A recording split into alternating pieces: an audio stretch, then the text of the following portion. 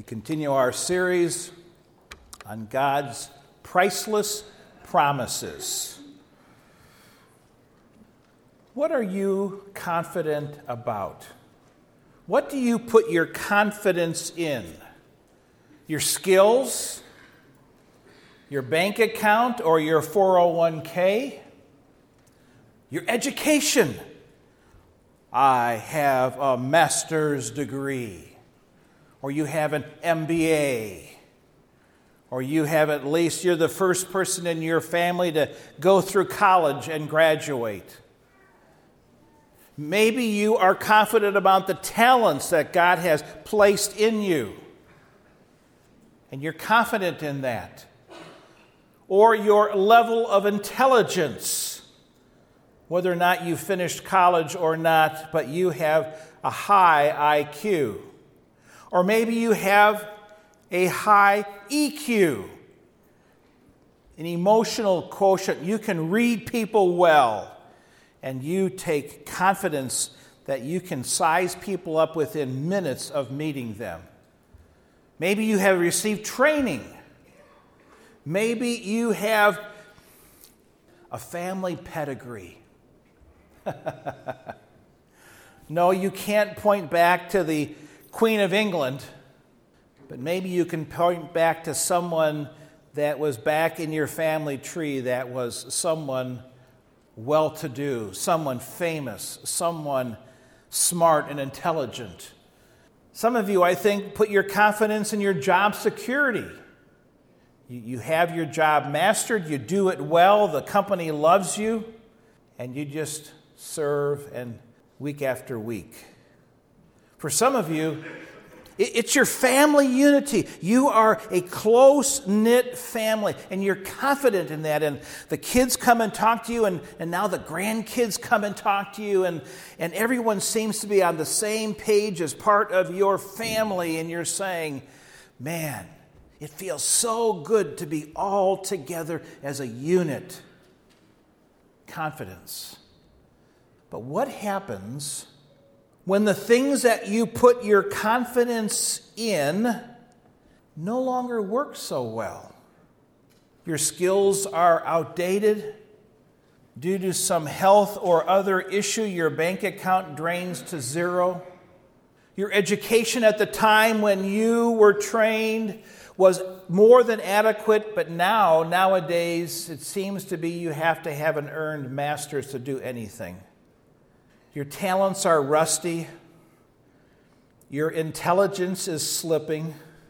Your training is outdated. Your family pedigree, you find out eventually that you have some known felon in your life. And you say, well, I can't really point to that anymore. The job downsizes and your job security disappears. And your family unity, there is this one that you think was adopted who's living a way that is just not a part of your family. And the family unity is struggling. See, we lose confidence. It fails. We have no positive outcomes in our lives. And we begin to second guess ourselves. We begin to lose hope. We begin to lose perspective. And we kind of think, man, no one else is going through this.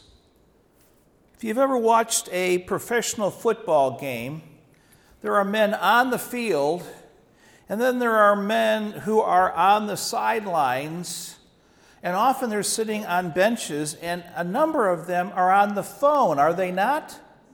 Now, who are they talking to? Well, their girlfriends, right? Or their wives? Or their stockbroker? I don't think so. In those football games, they are on the phone talking to another coach, usually up in the press box area. Why? I mean, these are paid professionals. They know the game inside and out. And whether they're winning or losing, often they're on the phone, especially the quarterbacks, the wide receivers, the defensive ends. They're talking to someone.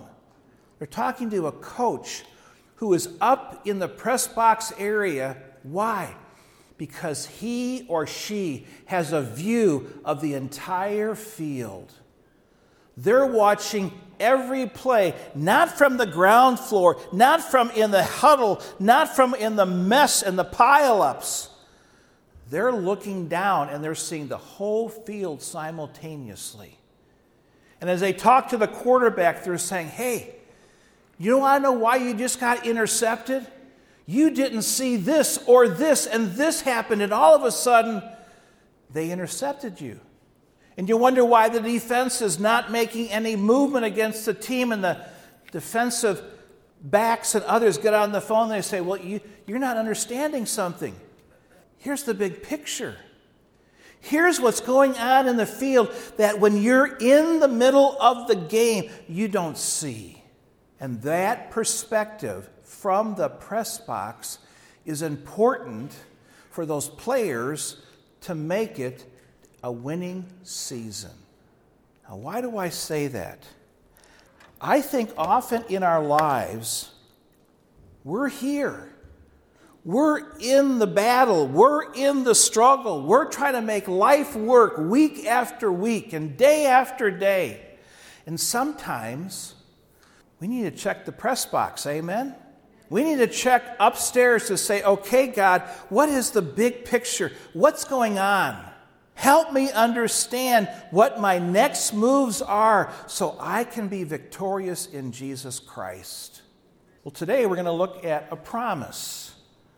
And in this promise, we're going to get God's perspective, God's clearer picture of our lives. So turn with me to Philippians chapter 1, page 1247, there in the Pew Bible. Now, Philippians, we're going to be in the first chapter, the very beginning of the letter. And you need to understand, if you've never read the book of Philippians through, what you find out is the tone of this letter is very personal. He's full of joy. He's commending the Philippian believers for all that they're doing. He doesn't in this letter give them correction. He gives them commendation. He pats them on the back. And you need to understand that as he writes this letter to this church at Philippi, it has now been 10 years since he initially helped plant the church. He's not seen them for 10 years. And right now, as he's writing this letter, he is now 800 miles away in Rome. And even though he is that far away and it's been that long a time, these believers bring great joy to Paul. He loves thinking about them. In verses 3 to 5, he is going to praise them. Let me read those. I thank my God in all my remembrance of you, always, in every prayer of mine for you all, making my prayers with joy because of your partnership in the gospel from this day until now. For Paul, it was sheer delight for him to pray for this congregation, for the individuals in this congregation. This was not dull drudgery for him. Oh dear, I got to pray for those Philippians again.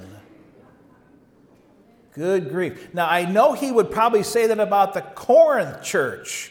Messed up, struggling.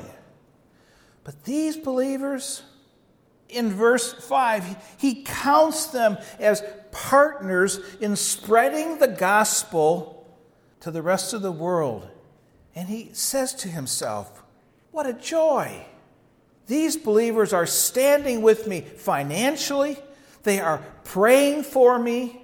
They encourage me. They're holding fast to truth. Man, model church. And I know them personally. What joy. And then we get to verse 6, which I believe is one of the most comforting verses in all of the Bible for Christians. Let me read it. And I am sure of this, that he who began a good work in you will bring it to completion at the day of Jesus Christ. Let me read that again. And I am sure of this. Another translation, I'm confident of this, that God, who began a good work in you, will bring it to completion at the day of Jesus Christ. In your outline there in the bulletin, if you would like to fill in some blanks, salvation is God's work. Salvation is God's work. God initiates. He begins or initiates salvation in each one of us. And Paul has this great confidence, or other thoughts are a settled conviction that God has begun a good or great work in them. Now here's the reality, and I think we know it, but we need to be reminded of it. Salvation is all of God. It's all of grace. And how much do we add to our salvation? Nothing. Zero. If God didn't initiate, if God didn't start this process, we would be lost in our sins. Period. I can't even add 1%. And through this salvation process, God takes the initiative to transform each believer into the likeness of his Son, Jesus Christ. Salvation is God's work. Secondly, salvation is good work. God continues. Turn back with me one book to Ephesians chapter 2. Talk about this good work. Ephesians 2, starting at verse 1.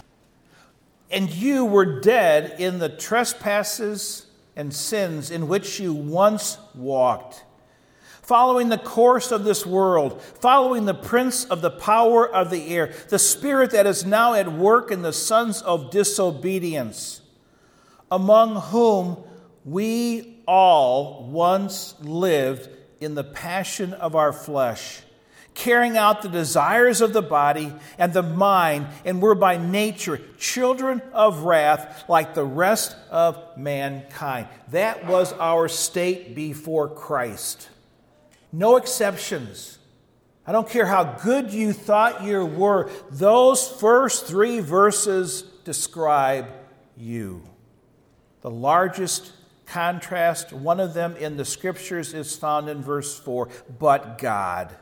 In the midst of all of this darkness, but God, being rich in mercy, because of the great love with which he loved us, even when we were dead in our trespasses, made us alive together with Christ. By grace you have been saved, and raised us up with him and seated us with him in the heavenly places in Christ Jesus, so that in the coming ages he might show the immeasurable riches of his grace and kindness towards us in Christ Jesus. What a good work. God is working in each of his children. Swindoll says that confidence brings joy when we let God be God. Now, what do I mean by that? Or what Swindoll meant by that? Sometimes, see if it doesn't fit you, sometimes I play God in my own life. I try to accomplish spiritual growth in my own way. Come on, fruit of the Spirit. Get out of there. Pop out a little more love. Doesn't work, does it? But you've all tried it, haven't you? Let God be God. Let God grow you as you cooperate with his plan and purpose. But secondly, sometimes we play God in other people's lives. Through our constant worry, through our constant anxiety, and even through our occasional manipulation of their life. Because, we know better than they do. Amen? Oh, we don't. We don't. Does God have a unique plan for each one of us to grow spiritually? Yes or no? Yes. Does God have a unique plan for the person next to you? Yes. Does God have a unique plan for your children and your grandchildren? Okay, then why do you keep meddling with it? Well, because God needs my help. No, He does not. He doesn't. So let God pull off His plan in their life. Thirdly, salvation is a sure work. Salvation is a sure work. God guarantees. God guarantees. We were just in Ephesians. Go to Ephesians chapter 1, verse 13. In Him, in Christ, you also, when you heard the word of truth, the gospel of your salvation, and believed in Him. Now think about this. You were sealed with the promised Holy Spirit, who is a guarantee or a down payment of our inheritance until we acquire possession of it, to the praise of His glory. Not only is it a good work, it's a sure work. When I crossed from death to life, because God initiated that plan, at that moment, besides being filled with the Spirit, God took up residence in my life in the third person of the Holy Trinity. That means the Holy Spirit now is resident in my life. Now, many of you have purchased homes or something on time, and they say to you, you must give us a down payment. You must guarantee that you're going to pay this loan. Wow, 20%? Well, you can do less, but we're going to charge you insurance because you didn't even come up with enough down payment. When I was saved, God the Father placed in me as a down payment, as a guarantee of His promises, the third person of the Trinity. What does that mean? Is God going to renege on the contract? Well, He's promised Himself that He's not going to. It's a sure work. It's 100% guaranteed. And think about this. God already has the end in sight. He knows what's going to happen. He's begun a good work. He continues a good work. He guarantees a good work.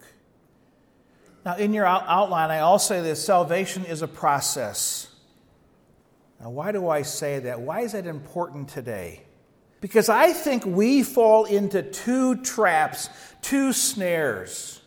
Number one, we think about our justification. That's a big 25-cent theological word. And we believe that I have a new standing before God. I'm justified, yes. And many Christians believe that's all I need. That I can just stop right there. I will get into heaven. People call that fire insurance. That's a trap. I don't have to worry about what else to do. God is there. It's all I need, and I'm justified in His sight, and so therefore I can just do what I want. It's not true. It's a process. Second trap is when I experience spiritual failure. Anyone else here experience spiritual failure? Okay. I do. I struggle at times. My confidence sometimes wanes and tanks because I have failed again. God, how can you love someone like me? Sometimes my heart grows cold. Sometimes I wonder, where is the fruit of the Spirit in my life? It's devoid. Sometimes I feel forsaken by God. Where are you? What are you doing? We tend in those times to fall into despondency. We tend to fall into spiritual depression. I didn't even want to get up this morning and read the Word because God and I are on the outs. And sometimes it's not due to sin in my life. I sometimes in those times forget that this walk is a process. Salvation is a process. I'm going to have up days and I'm not going to have not so up days. It's part of the process. And I have listed for you 3 major steps in this process. Number 1, or A on your outline, justification. There's that word, justification. And it is more than, we've all been, I think, taught as a child, just as if I've never sinned. That is incomplete. So if that's what you think the definition of justification is, please remove that from your thinking. Justification is the point where God imputes to me the very righteousness of Jesus Christ. Which means, here's my account. It is full of sin. It's black, black, black. And if I believe that justification were just as if I've never sinned, I would go from negative, negative, negative to 0. That's not justification. Because justification takes me from negative sinfulness all the way to positive Christ righteousness. Wow. Now, I put in your notes the letters G-A. That stands for God alone. Only God can justify me. God alone. He declares me righteous. I did not earn this. I did not deserve this. He just gives it to me by grace.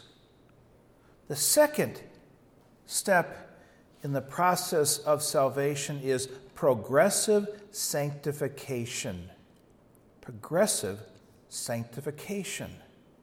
This takes place from my initial faith in Jesus Christ all the way to my translation, either through death or the rapture. This is where God disciplines me. This is where God works with me and works out His plan in my life so that I become more and more like Jesus Christ. And the same is true for you. More like Christ. And there are some years that have probably been in your life and you say, boy, I didn't grow very much this year. And then some years spiritually, it's like you were a little weed and you shot up spiritually and you'd say, man, look what God did.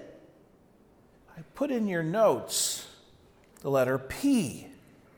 What does that stand for? Partnership. Partnership. See, God asks me, He says, I have a plan laid out for you. I have my will that I want to work out in your life, but you need to partner with me. Well, how do we do that? We submit to His will. Oh, submission. Ugh. We don't like that word because I don't know where God's going to take me even this afternoon. God, you want me to be obedient, to listen, to do what you ask me to do? That's what partnership is. C, glorification. Glorification. In the passage, verse 6, that He who began a work in you will bring it to completion. That word completion means to bring about a result according to a plan or objective. Guess what? God has a plan for your life. Amen? Is it always pleasant? No. Is it always good? Yes. Maybe not in the moment, But God sees the end from the beginning, and it's always good. And I think we need to keep this in our mind. This is, again, G-A. God alone can glorify us. Here's the struggle. Sometimes as we are walking in this life and trying to follow Jesus Christ, sometimes we see our imperfections. Amen? Sometimes painfully so. Sometimes it discourages us that we have so much further to go. God's plan of salvation includes your glorification. Sometimes we have to keep the end in sight, that God is going to change us over time, and when we step into heaven as one of his children, we will also receive glorification. Wow. Again, do we deserve it? No.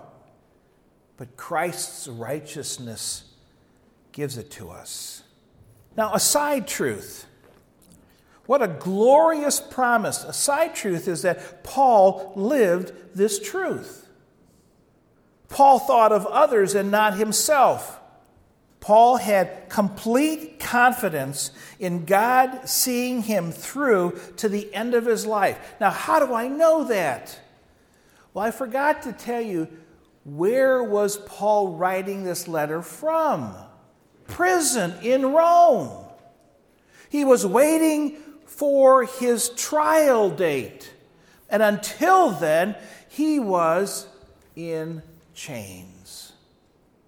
And so, if he didn't believe in his glorification, if he didn't know that God was working out a specific plan for Paul in his life, then how could he write with joy to this church 800 miles away 10 years later?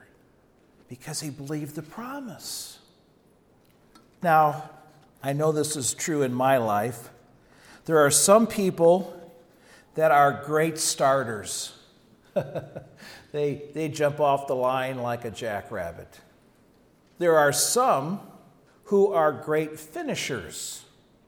And very seldom is that person both the great starter and the great finisher. It's usually one or the other. Can I tell you what's true this morning based upon Philippians 1:6? God will finish what he started. Amen? God will finish what he started. He will finish it in me, but he will also finish it in you. And if he starts something, what is the percentage that he will finish? 100%. Wow, what a promise. What does this mean for us? My confidence rests with God. My confidence does not rest on myself. And that means a couple things. Getting to heaven does not depend on us. It doesn't depend upon my ability to hold on. It doesn't depend on my ability to persevere faithfully to the end. Salvation is God's work, 100%. So the question is this morning, for some here, have you responded to God's call of faith for your salvation? Have you said, God, I'm a sinner. I cannot earn anything in your sight. But Jesus has paid the price for my sin. I trust his death and resurrection for me. And if you have placed your faith in Jesus Christ, you have gone from death to life.